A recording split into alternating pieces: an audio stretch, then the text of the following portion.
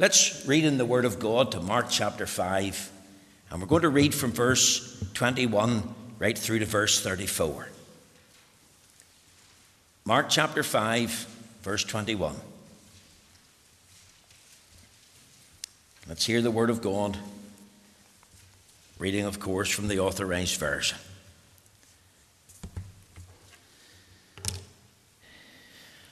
Mark 5, verse 21. And when Jesus was passed over again by ship unto the other side, much people gathered unto him, and he was nigh unto the sea. And behold, there cometh one of the rulers of the synagogue, Jairus by name, and when he saw him, he fell at his feet, and besought him greatly, saying, My little daughter lieth at the point of death. I pray thee, come and lay thy hands on her, that she may be healed, and she shall live. And Jesus went with him, and much people followed him and thronged him. And a certain woman which had an issue of blood 12 years, and had suffered many things of many physicians, and had spent all that she had, and was nothing bettered, but rather grew worse. When she had heard of Jesus, came in the press behind, and touched his garment. For she said, If I may but touch his clothes, I shall be whole. And straightway the fountain of her blood was dried up, and she felt in her body that she was healed of that plague. And Jesus, immediately knowing in himself that virtue had gone out of him, turned him about in the press and said, Who touched my clothes? And his disciples said unto him, Thou seest the multitude thronging thee, and sayest thou, Who touched me? And he looked round about to see her that had done this thing. But the woman, fearing and trembling, knowing what was done in her, came and fell down before him, and told him all the truth. And he said unto her, Daughter, thy faith hath made thee whole. Go in peace, and be whole of thy plague. Amen. We know the Lord will stamp with his own approval and blessing this reading of his own precious and infallible word. Now, my text tonight is found in Mark chapter 5 and the verse 34. It reads as follows, And he said unto her, Daughter, thy faith hath made thee whole. Go in peace, and be whole of thy plague. Now, my theme tonight I've entitled Understanding the True Nature of Saving Faith. You see, Mark chapter 5, verses 21 through to 34 that I've read to you records two life-changing and powerful miracles performed by the Lord Jesus Christ during his earthly ministry. Earlier, the Lord Jesus had been in the land of the Gadarenes and had delivered a man possessed of a legion of demons. Now he's sailing back across the Sea of Galilee. He's headed in the direction of a place called Capernaum. Remember, Capernaum is his headquarters, and he's did a lot of mighty miracles there. Once on the shore, as he gets out, a large crowd throng around him. And there's a man there who's called Jairus. He's the ruler of the synagogue. He pushes his way through this crowd, falls before the Savior, and begs him to come with him and heal his daughter. He explains to the Savior, She's only 12, Lord. Lord, she's dying of a fever. Lord, come quickly and put your hand upon her that she might be healed. Now, I want you to think of the Savior, and he's leaving with Jairus and the crowd of people that are with him, and he's going in the direction of the house of Jairus. It's probably next door to the synagogue. So you think of this large crowd thronging him as he went. And in fact, if you look at the text of Scripture that we have read together, it actually says there in the verse 24, And much people followed him and thronged him. You get the same information in Luke chapter 8, verse 42. Now, as he was going there, the house of Jairus, the second great miracle took place. An unnamed woman who was living, we could say, a most pitiful, wretched, miserable kind of life. A woman that we know nothing about, Nothing of her background. We don't know if she was married. We don't know if she was widowed. We don't know if she was a mother.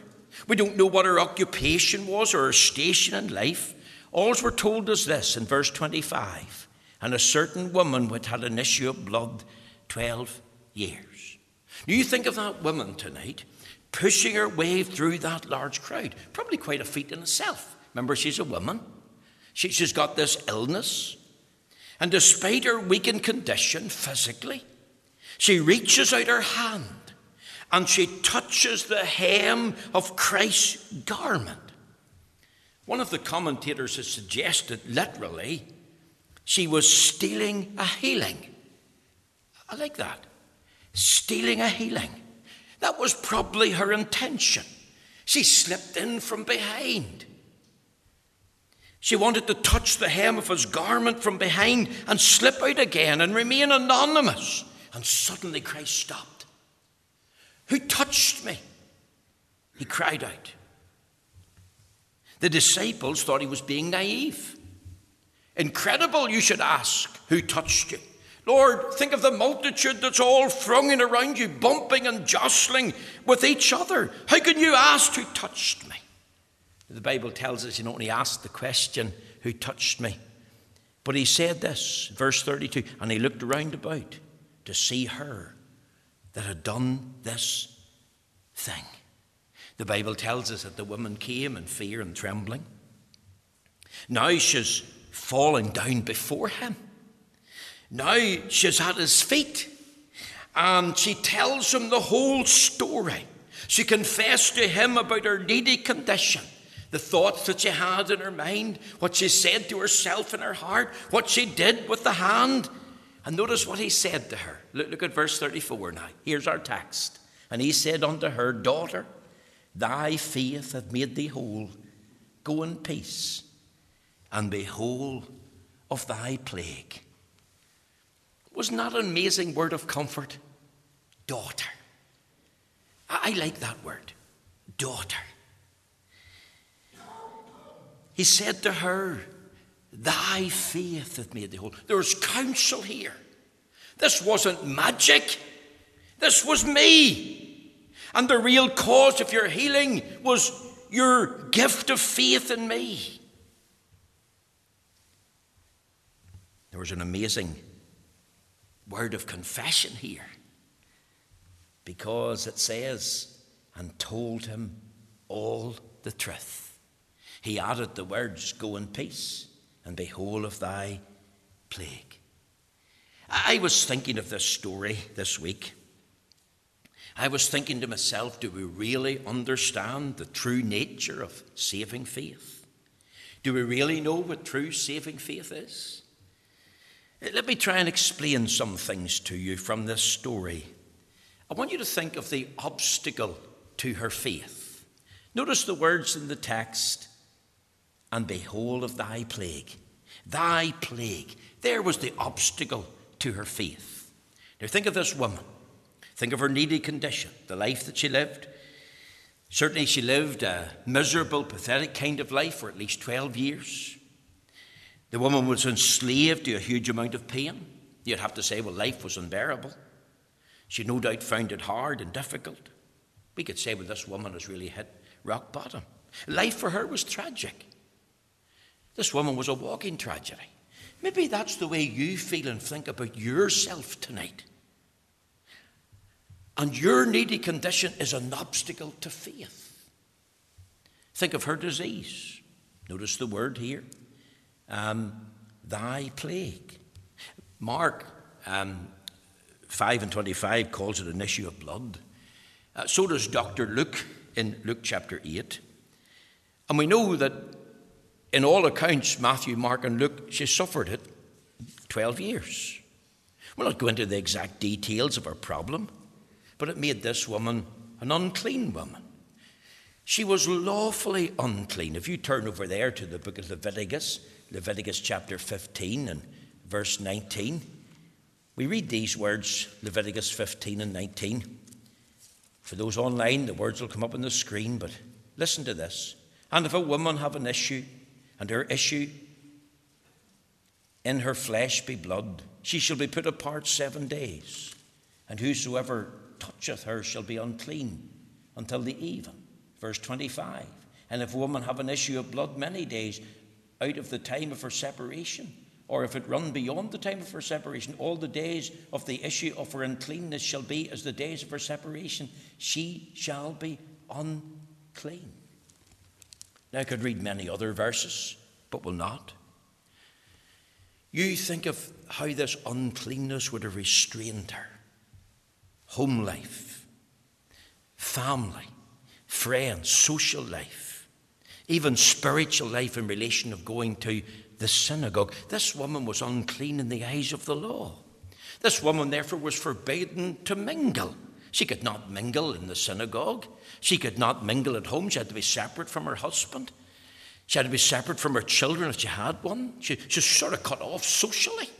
And haven't many felt like that, even because of this coronavirus? And this woman was cut off, removed from friends, not for 1 year, but for 12 long years. It was as if this woman was living a complete stranger kind of life. Now think of her disappointment. This woman desired a cure. If you actually look at Mark chapter 5, it tells us in the story, verse 26, and she suffered many things of many physicians, and had spent all that she had had, and was nothing bettered, but rather grew worse. Now you think of this woman who spent all that she had on gaining meetings with doctors and physicians, and they applied their probably homemade remedies, and she's not one bit better. Despite her cry for help, her desire for healing, all these doctors were powerless to cure. They were probably clueless as well. They couldn't alleviate her problem. There was no improvement. There was no betterment. 12 years of dashed hopes. Much physical weakness and pain. Think of her destitution. It says in verse 26, and had spent all that she had. She used her wealth, her personal possessions, maybe sold them. They were all gone. She spent it all in order to be healed. You think of the first doctor. You think of the second doctor, the third doctor, the fourth doctor. It says in the Bible here, physicians. It's in the plural. We don't know how many she had. But the quality of her life just got worse and worse. Let me say something else. This woman was not only diseased with a plague and disappointed in life and destitute of all that she had, but this woman was depressed. This woman had a miserable physical condition that impacted on her mental health. The state, as far as she was concerned, was hopeless. And she was in this state not for 1 week or 1 month or 1 year, but 12 years. Could we feel the impact of that? All the effort and expense that she had came to nothing. One of the commentators suggests that this woman was a walking tragedy. Did you know that the word tragedy is connected to goat rearing? And if you think about a tragedy gnawing away at your heart and mind, you've got the picture. Because that's what a goat does when it's tethered. It gnaws away at whatever's in front of it, the wood or the rope. This woman felt this tragedy. This sorrow was something that had come in that was gnawing away at her heart and mind. And maybe that's where you're at tonight. And maybe that tragedy has to do with a sudden bereavement. Maybe it has to do with a sudden illness that has struck you or a family member. Maybe it has to do with a sudden calamity that's come and it's affected your life. It's affecting your heart and mind and it's gnawing away at you and you feel, but my life's in a mess. I'm in turmoil tonight. You don't know what's going on inside my head. And what's in your head is eating away at you as far as your heart is concerned. And you're thinking, there's no hope for me. And I want to tell you tonight, people, there's many people struggling with mental health issues. And they're in the throes of depression. And we need to remember them. And I want to tell you, it's not just something that's in your head. That is something that's real. That is a real problem. It's a real illness. Now, I want to use this woman tonight because I see in this woman a graphic picture of the life of sin. You see, sin leaves us like a disease at work in the life. It's a plague. It's something that controls us. But sin leaves us unclean before God. Sin affects the whole life, the mind, the soul, the heart, the will. Sin defiles us. Sin leaves us destitute.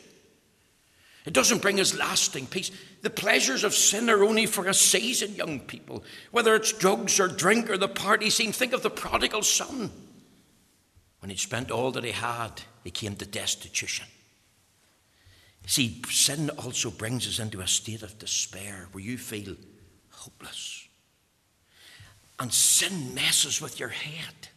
Is sin messing with your head tonight as a young person?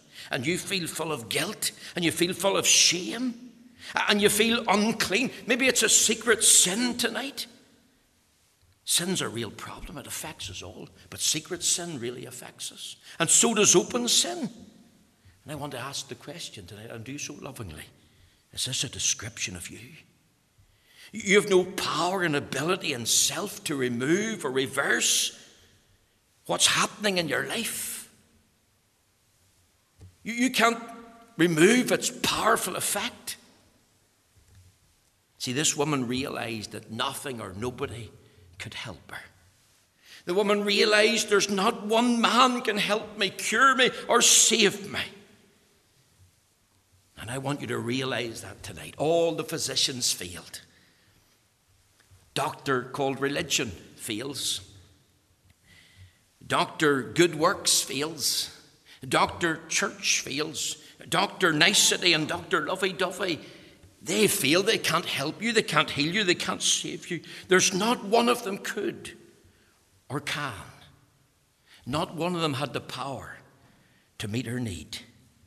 And then this woman realizes that's an obstacle to her faith. Her disease, her disappointments, her destitution, her depression. And then the woman discovers something. She realizes there's one. And he's on the shore of Galilee outside Capernaum. And he's called Jesus of Nazareth. He's the promised Messiah. He's the Son of God, the Savior of the world. And he can meet my need. And you know, that's the message we need to get out right across the country tonight, in our community and beyond, that Jesus Christ is the answer to men's need. That Jesus Christ is the end of every spiritual quest that an individual has. For what did the Savior say to this woman? Look at verse 34 again. Daughter, thy faith hath made thee whole. Go in peace and be whole of thy plague. This woman was to discover that she had to look away from self to the Savior. Not only the obstacles to her faith, but look at the object of her faith. He says, daughter, thy faith hath made thee whole. Now let's think for a moment of the essence of faith here. Thy faith. You see, Matthew 9:22 mentions thy faith. So does Luke 8 and verse 48. In other words, this touch in the hem of his garment had nothing to do with magic. It had everything to do with the Master. Remember what the Master said whenever he stopped and asked, who touched me? It says in verse 30, and Jesus immediately knowing in himself that virtue had gone out of him, turned him about in the press, that's the crowd, and said, who touched my clothes? And you see, young people tonight, listen to me carefully. Take the word faith, F-A-I-T-H, and here's an acrostic that the late Dr. Paisley taught me and many others years ago, and it's simply this: forsaking all, I trust him, or I take him. That's the essence of faith. And that's the common thread of all the Holy Scriptures. Habakkuk 2 and 4, the just shall live by faith. Paul quoted those words 3 other times in the New Testament, the book of Romans, the book of Hebrews, the book of Galatians. The just shall live, how? By faith. That's the teaching of both testaments, Old and New. John 3:16 comes to mind. For God so loved the world that he gave his only begotten Son, that whosoever believeth in him should not perish but have everlasting life. The word faith and the word believeth means exactly the same thing. And true saving faith, remember, is the gift of God. For by grace are you saved through faith, and not of yourselves. It's the gift of God, not of works, lest any man should boast. And the essence of faith is this. It's saving faith in Christ Jesus the Lord. So what is faith tonight? You want a simple answer. Here's a simple answer. Forsaking all, I take him, or I trust him. That's what faith is. Notice also here very quickly, not only the essence of faith, but think about the elements of faith. Here's the elements that this woman realized. It says in verse 27, if you look at Mark 5, when she had heard of Jesus. Now we'll pause there. She heard of Christ. There's the first element. True faith begins when you hear about the lovely Lord Jesus Christ.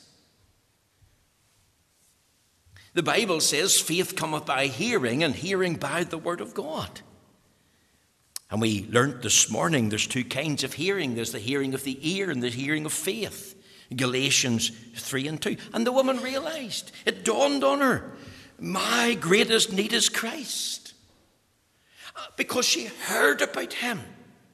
No longer is she willing to entrust herself to these many physicians and doctors. 12 years she's done that. She's been in that condition, and she's remained helpless and hopeless. In fact, she's got worse. And now she hears not only of these physicians, but she hears of the great physician. And the hearing of the ear led to the hearing of faith. He's the only one who can help me, the only one who can cure me, the only one who can save me. Now, how did she realize that? The simple answer is, she heard of Christ. How did she hear of Christ? Well, remember where this event took place, on the shore of Galilee, outside the town of Capernaum. That was the headquarters of Christ. And if you turn over there to Matthew, and look with me at Matthew chapter 11 and verse 23, I want you to understand what the Saviour said about Capernaum. Matthew 11, verse 23, this is what he said. And thou, Capernaum, which are exalted unto heaven, shall be brought down to hell. For if the mighty works which have been done in thee had been done in Sodom, it have remained unto this day. Now, I'm not going to interpret that verse at this time, but I just want you to think of Capernaum. It was exalted unto heaven in the sense that the Saviour was there, and there was many mighty miracles wrought in that particular little town. And there was many mighty messages brought from the lips of the Saviour to that little town. And obviously the fishermen, obviously this woman had friends and possibly family there. But wherever the news came to her, it had to come out of Capernaum. And she heard of Christ in the town. I believe not only had she heard of Christ, but I believe she had to have a second element, and that was the knowledge of Christ. You see, the knowledge of Christ is vital as a component to true saving faith. True saving faith, young people, is not based in ignorance. In order to have faith, you need to be informed of something before you can believe it. There's a story told about an old water pump. Some of the men here who are a lot older would know what an old water pump looked like and what it did. But this particular water pump was in the edge of the desert somewhere in California. And of course it was used for travelers and hikers. And it had a sign on it. And the sign said this: the water in the canister is left to prime the pump. Use it wisely. And what you had to do was you had to lift the lid, you had to pour the water in, wait a few seconds, and then begin to pump the handle. And then, of course, the water would pump out, your need would be supplied, and you'd be replenished. And, of course, then you would also fill up the water container for the next traveller. Now, any individual traveller that came and wanted a drink of water had to read the statement. They had to have a knowledge of what to do, but they also had to believe that statement. And you see, the measure of knowledge was about Jesus Christ. And the measure of knowledge about the person and work of Christ is essential to true faith. Believe on the Lord Jesus Christ and thou shalt be saved. Not only the act of believing, as we said this morning, but that body of doctrine that is to be believed about Christ. How important it is to tell others then about the Lord Jesus Christ, who he is, what he's like, and what he's done. The Bible asks the question, how can they call on him of whom they have not heard? And why have they not heard? Is it because we haven't actually talked to them? Is it because we haven't told them of him who's mighty to save? You see, it's obvious to me in the story simply, but this woman believed what she heard. And it impacted on her heart and mind. There was the hearing of the ear, but there was the hearing of faith. This woman had a knowledge of Christ, and that Christ became the object of her desire. And she had faith in him, because not only was there a hearing of Christ and a knowledge of Christ, but there was a touching of Christ. Look with me at it says here in verse 28, for she said, if I may touch but his clothes, I shall be whole. Isn't that the same word that the Saviour said? Daughter, thy faith hath made thee whole. Go in peace and be whole of thy plague. See, this woman believed, having heard, having had this knowledge in her mind, if I but touch his clothes, I'll be whole. This man is power to heal me. This man has healed others. And what he did for them, glory to God, he can do for me. That's the thought. You see, that's the element of faith. But then think also of the exercise of faith. Because there wasn't just a hearing, and wasn't just a knowledge, and wasn't just a touch, but there was an actual coming to Christ. Now I want you to think of this. She had faith in Christ's person. He's not just a man, he's the Messiah. Not just a good man and a great man, he's the God man. And if I but touch his clothes, I shall be whole. She had faith in Christ's presence, because Christ was everything to her, and where Christ was, she wanted to be, even in the middle of the crowd. She had faith in Christ's pardon.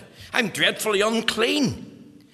I have no right to touch him. Remember, she's unclean by the law, and my uncleanness is a big obstacle, and I have nothing to offer Christ, and have nothing to recommend myself to Christ, and I'm not worthy to touch his clothes.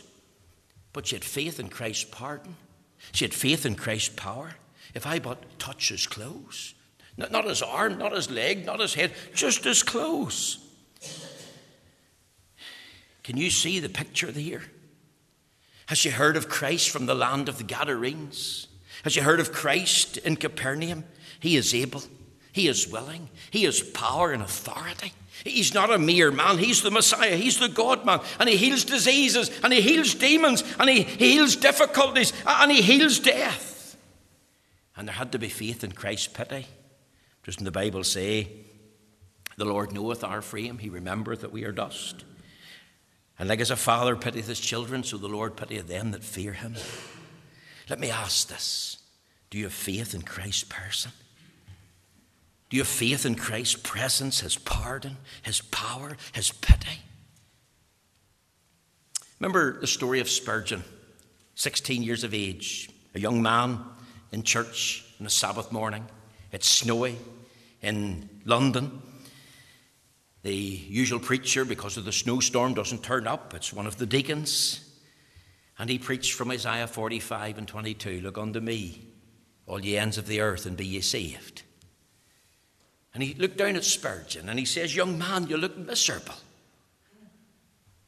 And he says, young man, you'll be miserable until you stop looking at yourself and start looking at the Saviour. And that's exactly it. And that's what this woman did. She started looking at the Saviour, his person, his presence, his pardon, his power, his pity. Don't look at the church. It's not the church that saves, it's Christ. Don't look at religion. It's the Redeemer that saves. Don't start living by a set of rules. There's only one Saviour of sinners. He said, I'm the way, the truth, the life. No man comes unto the Father but by me. And this woman, here's the exercise of her faith. Having heard, having had knowledge, having said, if I but touch the hem of his garment, she actually came to Christ. Look at verse 27. When she heard of Jesus, came in the press, that's the crowd, nothing to do with Belfast Telegraph. She came in the press, notice the word behind, and touched his garment. Luke says she touched the border of his garment. Matthew 9:20 says she touched the hem of his garment. This woman pressed through the large crowd, came to where Christ was, and touched the hem of his garment, and that represents his finished work. She came to Christ. She had knowledge of him. She laid hold of him. Not any of the disciples. Not Peter, James, or John. Not Mary or any of Christ's brothers. But she came directly to the Saviour. She ventured her all on him. And you have to come directly to the Lord Jesus tonight. You've maybe heard of Christ. You've knowledge of him. You said, if I but touch him in your needy condition. But you haven't yet come. You see, the coming is the final component part of faith. It's not just an intellectual belief. It's not just mental assent. There's this actual coming and receiving and resting on Christ, or touching him, or taking hold of him. She came to Christ deliberately. You think of all the jostling of the crowd that was going on that day. Christ asked, who touched me? This woman, remember, came from behind. She felt unworthy. She didn't want to draw attention to herself. She was probably reserved. She was maybe ashamed to come to Christ. But she came decidedly. I must get to Christ. She didn't let the crowd put her off. She didn't let family or friends put her off. She come to Christ. Don't let family or friends put you off from coming to Christ. The world hates the gospel. The world hates and despises the people of God. The world will laugh at you. The world will mock you. Don't let the crowd keep you from Christ. Don't let peer pressure, family or friends keep you from Christ. The hymn writer said, step out in the promise. Get under the blood. Notice not only the object of her faith, which was Christ, but notice in closing the outcome of her faith. There's a lovely word of comfort here. He said, daughter, thy faith hath made thee whole. That's a family term. This woman was looked upon now as a daughter of Abraham, a child of God. And the moment you have faith in Christ and you exercise that faith, you become a child of God. You become a son or a daughter of God. Notice also here that there was a great confession. Christ said unto her, daughter, thy faith hath made thee whole. This woman came in fear and trembling. She told Christ the whole truth, standing there telling him the whole story. It wasn't a private matter. This was a public confession of her faith. Now she's before Christ, no longer behind. Now she can't be hidden. Now she's in full view. Because the Bible tells us there in the book of Romans, in Romans chapter 10 and verse 9 and 10, and I read it this morning, but let me read it again to you.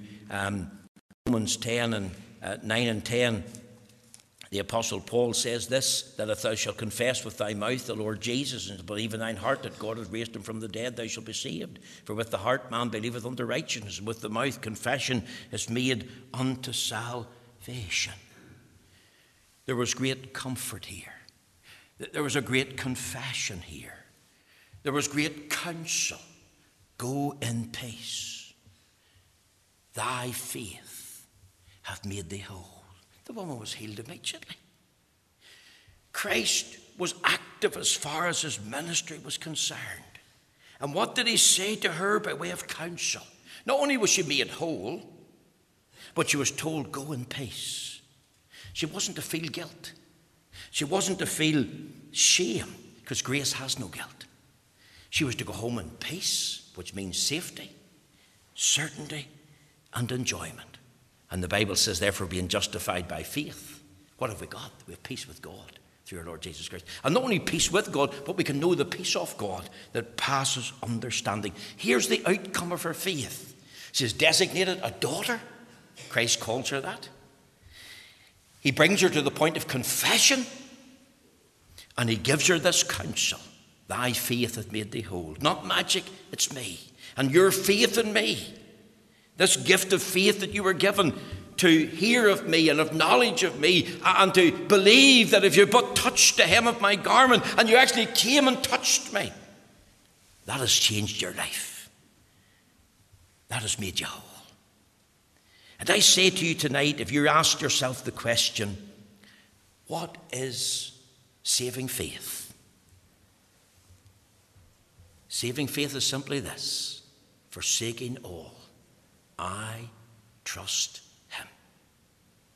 May the Lord help us to understand the elements, the essence, and even the exercise of faith, and maybe experience this wonderful outcome of having Christ giving us the same counsel. Maybe you're here and you're struggling tonight.